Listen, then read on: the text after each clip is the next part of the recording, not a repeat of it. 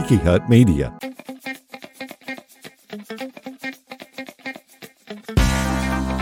Pop the top on your favorite beer or whatever you drink from Tiki Hut Media. This is Soul Ramblings with Jerry Wicker.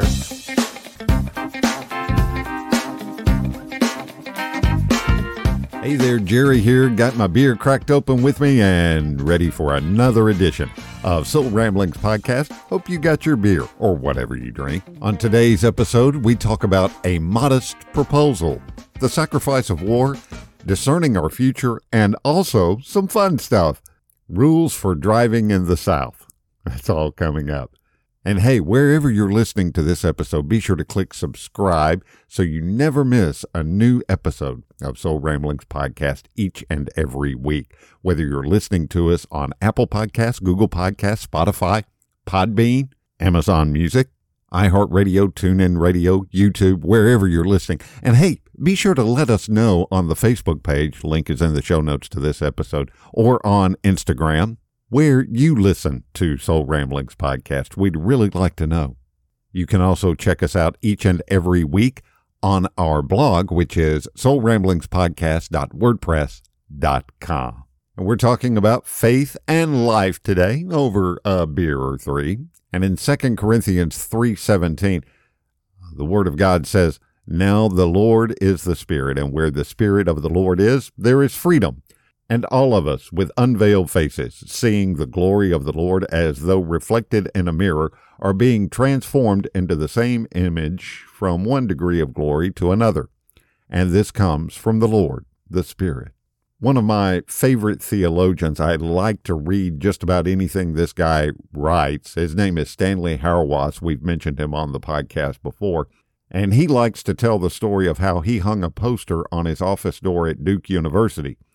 The poster was published by the Mennonite Central Committee, and it displayed this haunting image of two people in grief holding one another. And underneath the image were the words, "A modest proposal for peace. Let the Christians of the world agree that they will not kill each other."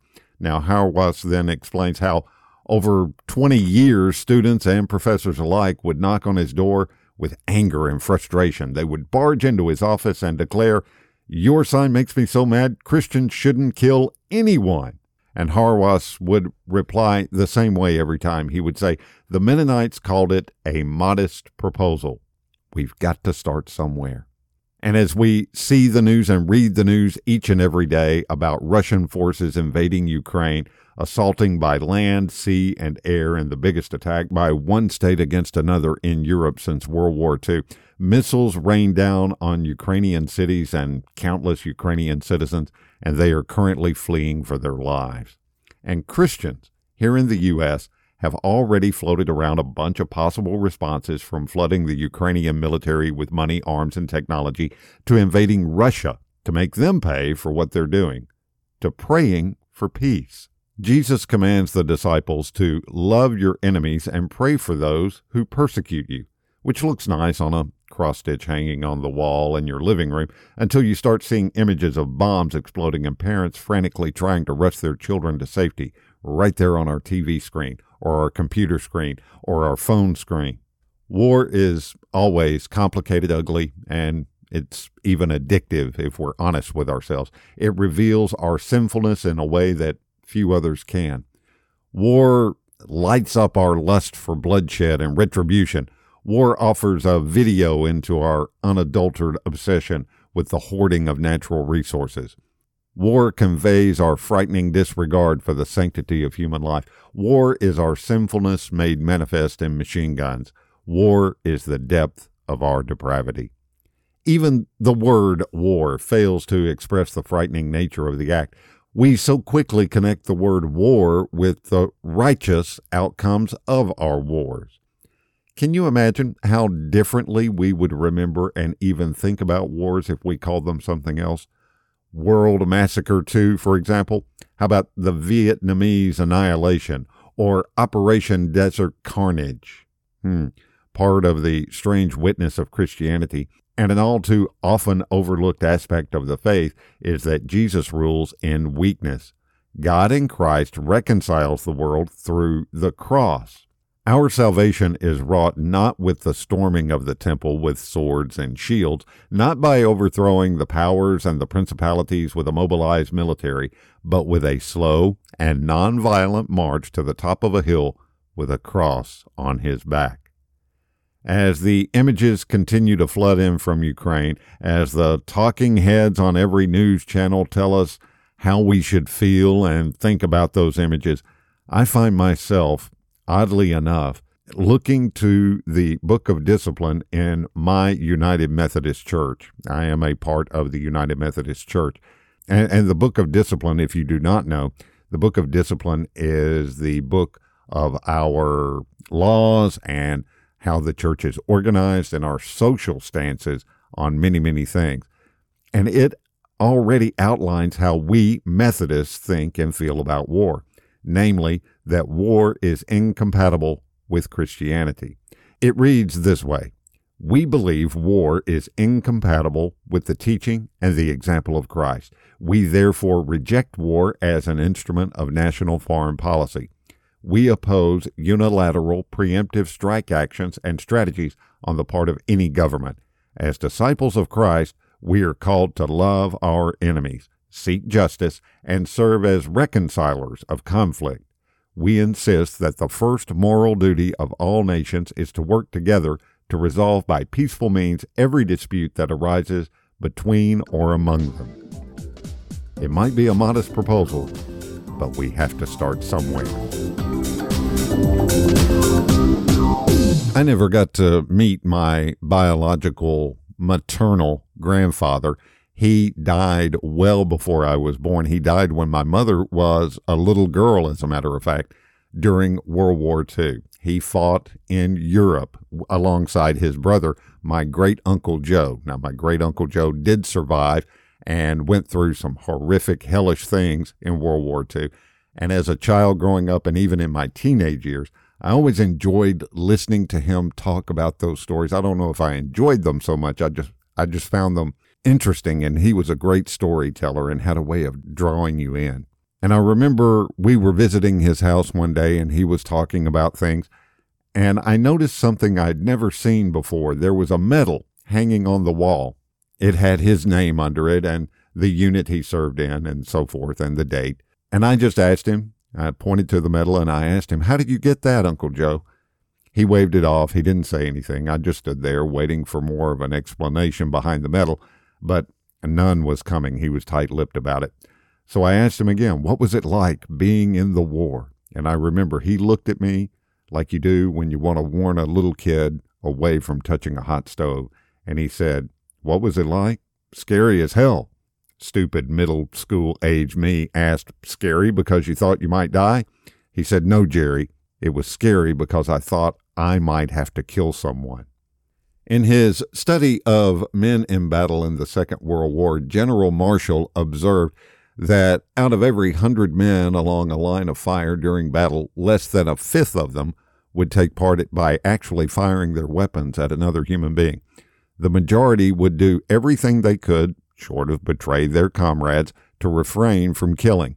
And this led General Marshall to conclude this. He said, "The average healthy individual has such an inner and usually unrealized resistance to killing a fellow man that he will not of his own volition take life if it is at all possible to turn away from that responsibility." Now, General Marshall's observation is not, I think, a psychological insight. At least it's not only a psychological insight. It is, I believe, a theological one. I believe it's a theological insight that we hear confirmed in the Creed and the Scriptures that inform them. Many assume that the ultimate sacrifice we ask of soldiers is the sacrifice of their lives, and obviously that is a great and grave matter. But I think the argument of Scripture and General Marshall's study invites us to see it differently. The book of Genesis tells us that each of us are made in the image of God. Then Colossians expands on that claim by asserting that the prologue of John's gospel announces, namely, Jesus is the image of the invisible God. So therefore, we are made in Jesus' image, Christ, the second Adam, who nonetheless breathed the breath of life into the first Adam. And that is the blueprint according to whom we've been created. And Jesus would rather die than kill. And so should we. If our creeds and canons are correct, if we're made in the image of the Prince of Peace, then the ultimate sacrifice offered by those who take up arms is not the giving of their lives, it's forsaking their innate, God-given, Christ-like unwillingness to kill. To do so is to wound as deep as the incarnation, for apart from the restoration made possible by the absolution of Christ, what's lost in the taking of another's life is the fullness of humanity. So as we understand this theologically, the one who takes life is the one who loses their humanity. And like you, over the past several weeks, I've looked at the heartrending photos on Facebook and social media and in the news of young school teachers in Ukraine holding weapons in their arms as awkwardly as a teenager with a learner's permit. The costs of Putin's unprovoked invasion are clear. The flare of rockets against the night sky, the domes of church altars reduced to rubble. Soon casualties will be counted up in numbers of 100 or 1,000 or more, but each life lost will be mourned as a single digit of infinite value by those who love them. But if the gospel is true, there's a greater cost to those victims of the war and still greater crime committed against them than simply an unhinged, unwarranted invasion. By forcing Ukrainians, civilians, school teachers, pastors, and young mothers to take up arms, the would-be forces force them to make a sacrifice more significant even of their lives. They're robbing them of their share of the image of God. Putin is not just simply wreaking a wound to their homeland, but to their very souls. And of course, our natural response is to curse him. But to curse is not to make sense. The only way Christians make sense of sin and death is by pointing to the promise of resurrection, specifically the promise that the risen one will return to this cruel world and make all things new. If there's one certainty at this point in the conflict, it's that we have received concrete photographic examples of what we mean when we profess he will come again to rectify the quick and the dead. He will come again to judge the quick and the dead. We'll be right back after this short break. I never thought I would live to see St. Jude Hospital built. St. Jude was born of a long day. Hours after the crowds departed, one lonely car remained. Dr. Donald Pinkel, the hospital's first director and employee, had work to do. Young lives depended upon it. They said he was a fool. They said there was no hope. But St. Jude was built upon big dreams and a trailblazing spirit. There were discoveries to be made and lives to save. So he worked. Soon people worldwide joined the mission, lending their time, energies, and talents. Today, St. Jude is more than 4,700 employees strong. The lights never go off at St. Jude Children's Research Hospital. The diseases that take our children from us ravage day and night. So we fight through the small hours of the morning, searching for the next innovation. We clean like a life depends upon it, because it does. We cook like we cook for our own families. We fix what is broken. We facilitate care for today and seek tomorrow's cures. And when the sun rises on the other side of the planet, we are there too. We take our mission around the globe because we believe that no child should die in the dawn of life, no matter where they call home. We are stronger together, and working together, we will create a new, brighter future. This is our mission. There is urgency to what we do, because this moment, pack up your bags, get out the door, you don't get chemo anymore. this moment is why we are here. Go to stjude.org or click on the link in the show notes. Back on Soul Ramblings podcast. I think it's time for another beer. What do you think? Yeah, that's good stuff. Driver's license exams in the South are pretty much the same as everywhere else, but if you were to listen to non-Southerners, you'd think we were absolutely clueless about the rules of the road. Now, I'm from Tennessee originally. I live in Florida now. I moved even further south. And some folks can get downright ugly about our ability to drive on snow or ice. In Tennessee, we dealt with that, not so much in Florida. Or sometimes they claim we don't know proper lane changing rules. Anywho, we do know how to drive, and many of us even drive without endangering our lives, although you do want to stay off the roads when people are listening to college football on their radios in the South. It can get a bit dicey. The problem, to my way of thinking, is that other regions of the country don't include a section on their driving tests called Southern Rules for Driving. And so I'm taking it upon myself to ensure others know how to drive in the South before getting here so they won't be rough-talking people out their car window. Rule number 1, stop for funeral processions. For the sake of all that is good and holy, please just pull over for the funeral procession as it passes already. I know it's not practical on some busy highways and in some big cities, but funeral processions tend to take the back roads anyway. Here's how we do it in the South. When we see a police car escort or a few cars with headlights on, we immediately pull over to the right-hand side of the road and wait until all the cars with headlights have passed, or have their headlights on, have passed.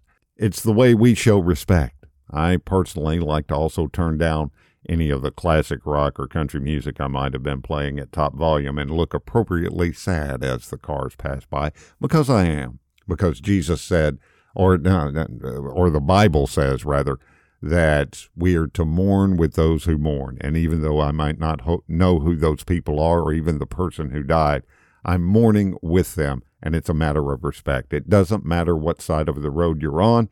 Even if the procession is coming up behind you, just pull over. Now, this rule number 2, doesn't really affect us here in Florida, but it does include a lot of the South, and I know it does in Tennessee. Stay inside when it snows. Why don't people just do what the forecaster says and stay off the roads? I know Southerners get made fun of for not knowing how to drive on ice, but I'd like to venture this statement. No one can say they know how to drive on ice, because ice is, by its nature, unpredictable. It's a different experience each time. So anyone who is out there on the ice laughing their hind ends off at us Southerners, just remember, we can't get injured if we're sitting on our sofas. Rule number 3, the courtesy wave.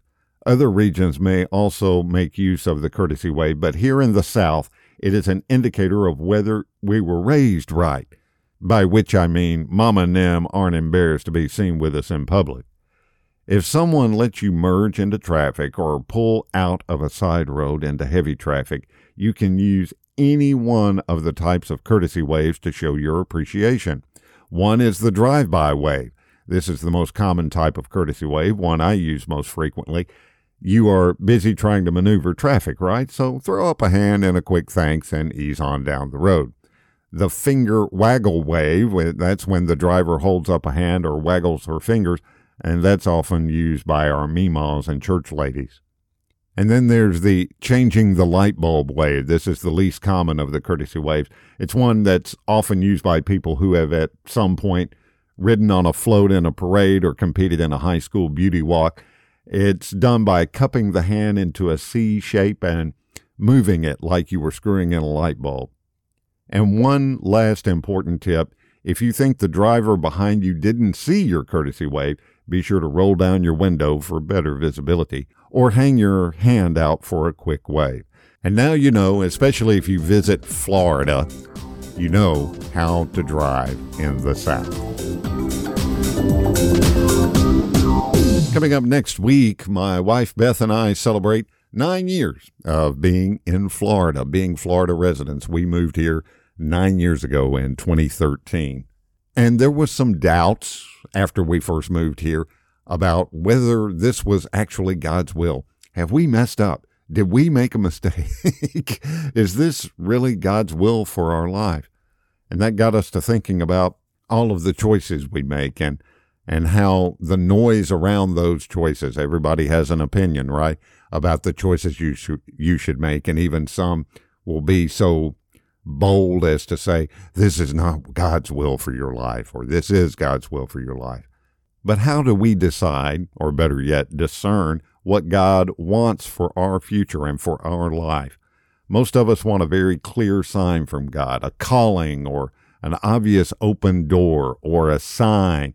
We envision God handing us a detailed plan and a brochure outlining the path we should follow and what each of our choices might lead to. Sometimes the fear of choosing wrong can keep us from choosing at all, or it can make us hedge our bets on the safest choice in hopes that we protect ourselves from any unexpected twists and turns that life can throw our way. But God doesn't necessarily call us to the safe choice or even a clear choice. Sometimes we have to take a step and see what we discover. Sometimes we have to faithfully fail forward. So how do we discern what next step to take? While there is no actual formula in determining what exactly we should do, I think Romans 12:2 gives us insight into how we should go about deciding. It says, "Do not conform to the pattern of this world, but be transformed by the renewing of your mind. Then you will be able to test and approve what God's will is, His good, pleasing, and perfect will." In this short verse, the Apostle Paul gives 3 steps when it comes to figuring out God's will. 1, choose not to conform. 2, allow our minds to be transformed. 3, test to determine God's perfect will for our lives. And all of this discernment can and should be done in community with others who can affirm your calling and next steps. We don't have to do it alone. So let's look at that first one. Choose not to conform. When it comes to taking the next step in a career or any life decision, it can be easy to turn to worldly ideas about success. Find the best paying job, put in long hours, invest in your career, even if it means sacrificing meaningful relationships and physical or mental health. The world's pattern is to earn your worth and value by climbing the ladder of success, by doggedly fighting your way to the top. This cultural moment tells us to choose our life's path based on external factors such as pay or status, and to disregard the internal cost of conforming to the blueprint of the world. The pattern of Christ, on the other hand, is completely opposite to the pattern of the world. Rather than looking for the markers of success based on what's in your bank account or how many plaques decorate your wall, Christ looks at the heart. Jesus said in Mark 8:36, "What good is it for someone to gain the whole world, yet forfeit their soul?" Gaining wealth, status, or accomplishment is not the mark of victory in the eyes of Christ. Instead, Jesus looks to the heart of what we are doing and why we are doing it. Now, this certainly does not mean that our decisions should always go against the better paying job or the career with more status, but it does mean we have to dig deep into our why, even when it comes to good things. Directing our lives on worldly methods or deriving meaning from our existence will ultimately erode our soul. What does that look like when it comes to choosing our next step in life? Well, take some time to determine what is underneath your desires. While going on a long-term mission trip is great, believing that doing so will earn favor in God's eyes is not. Choosing the career path that you think will bring you adoration and affection is directing our lives on something other than Jesus. Picking the job because it has more figures on the paycheck is not necessarily the right choice. Spend some time praying about your why and asking others to speak into your desires, and that will truly get to your heart and help you keep from conformity to worldly patterns. The second thing that is mentioned is allow your mind to be transformed. If we are not to conform to the world's ideas and patterns, the way we go about doing that begins in our minds. As Christians, our thinking and thought processes are to look markedly different from the culture. The way we arrive at our answers about our future will seem like we are completing an entirely different math problem than our neighbor. We not only need to think differently, but we need an entirely different imagination about human existence, one that's rooted in the deeper story, deeper love, and deeper identity found in the gospel. So how do we change our thoughts? Simply put, by being in God's Word and by praying for His guidance. Through reading God's thoughts, the Holy Spirit can begin to change our mind about what matters most, what we should value, and what decisions we should make. As our thinking transforms into holy imagination, we will begin to see that God has less to say about what we do and more to say about how we go about choosing what we do. With a mind that patterns its decisions on that of Jesus, the doors we choose to open and walk through might not always make sense to those watching. It definitely did not make sense to those watching when Beth and I made the decision to move to Florida 9 years ago. It could mean saying no to the option with benefits and a 401k in exchange for a job that uses our skill set to help the least of these, for example.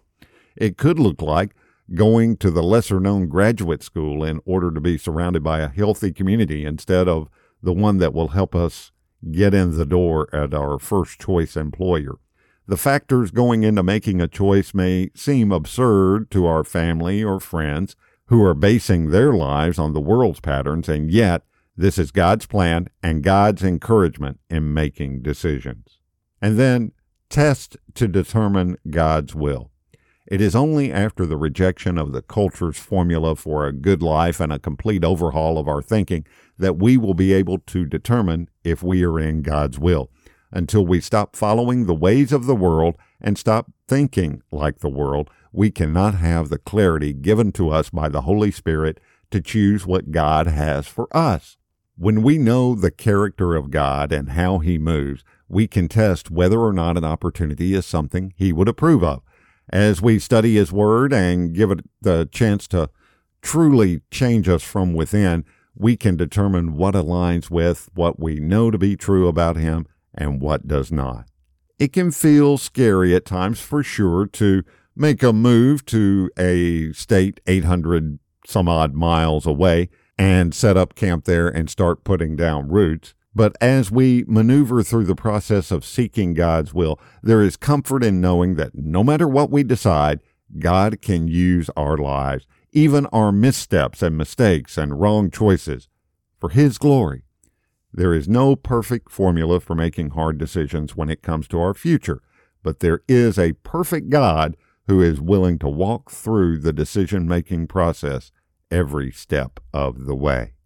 Again, be sure to get social with us on Facebook or Instagram. We have the links to those pages in the show notes of this episode. Wherever you're listening today, I invite you to once again subscribe wherever you're listening.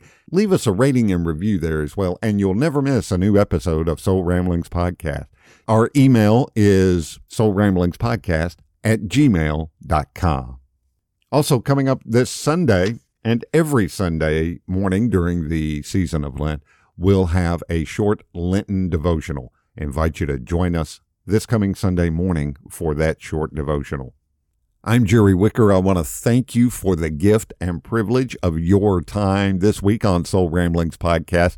I know there are a lot of podcasts out there that you could spend your time listening to, and I really, really appreciate you doing so with us today. Here's a last piece of advice as we wrap up today. If you believe in goodness, and if you value the approval of God, fix your minds on whatever is true and honorable and just and pure and lovely and praiseworthy. Until next week on Soul Ramblings Podcast, drink responsibly, keep the conversation going. Grace, peace, cheers.